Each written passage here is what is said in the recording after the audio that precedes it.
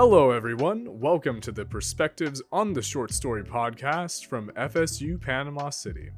I'm your host, Michael, and in this podcast, I'll be joined by some of my fellow students of FSU PC's Lit 3024 class of the same name. We'll be discussing various short stories and our analyses of them. So, there will be plenty to digest. You'll even get to hear some of our own short stories narrated by their respective authors. We even have some insightful interviews that will give you a closer look at the writing process. Fun stuff, right? If you want to follow along, I recommend reading the short stories we cover in this podcast beforehand. They are fairly short, but great reads. First up, we have The Story of an Hour by Kate Chopin. This follows a woman in the 19th century after learning the disheartening news of her husband's tragic death in a train accident. Crying ensues, and the woman locks herself into her room. It does not go exactly how you might think it will. Guilt is not the only response to death. Incredible read with a succinct, satisfying ending. We also have The Lady with the Toy Dog by Anton Chekhov. This is another 19th century story, this time set in Russia. It's cold, gray, and colorless. In this world, one man frequently cheats on his wife just to feel some semblance of warmth, to feel the rush of an affair. However, one day he sets his sights on a lady with a white Pomeranian. Meeting her changes everything. Now that covers the stories we will specifically be covering in our analyses. There are more included in the class, all of which are compelling reads that touched each and every one of us in different ways. These are The Sacrificial Egg by Chinua Achebe. This story, set in colonial Nigeria, reveals the incredible damage and suffering imperialism has had on African communities.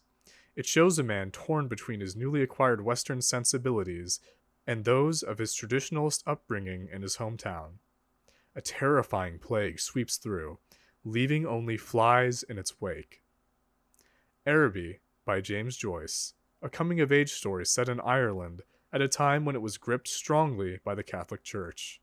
A young boy finds his first love and departs from the pretend playtime of after school. However, he learns that not everything is as rosy as his imagination.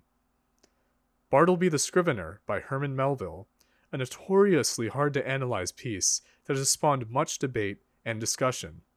One day, a copying office hires a strange, eccentric man named Bartleby who copies, but doesn't appear to do much else. His inaction spurs a myriad of reactions from those around him. A Clean, Well-Lighted Place by Ernest Hemingway follows two waiters observing and discussing an old alcoholic man who comes into their cafe at the darkest hours of night. The waiters, one young and one old, dispute the reason for the old man staying past closing time, leading to contemplative reflection on our own lives and loneliness. The Jilting of Granny Weatherall by Catherine Ann Porter, a story following a stubborn grandmother in her final moments. She drifts further away from life, blending in and out of reality, and into her dreamlike memories. It is a poignant piece of the impact of love lost and abandonment. Finally, Why I Lived at the P.O. by Eudora Welty, an author known for her writing on regular people. An estranged daughter returns home with a 2-year-old boy she says is adopted. Her sister doesn't buy it, leading to arguments. It's a great example of what an unreliable narrator can actually reveal versus what a standard reliable one cannot. So, those are the stories that we read. I recommend reading all of them. They'll give you something to think about. So why not think with us?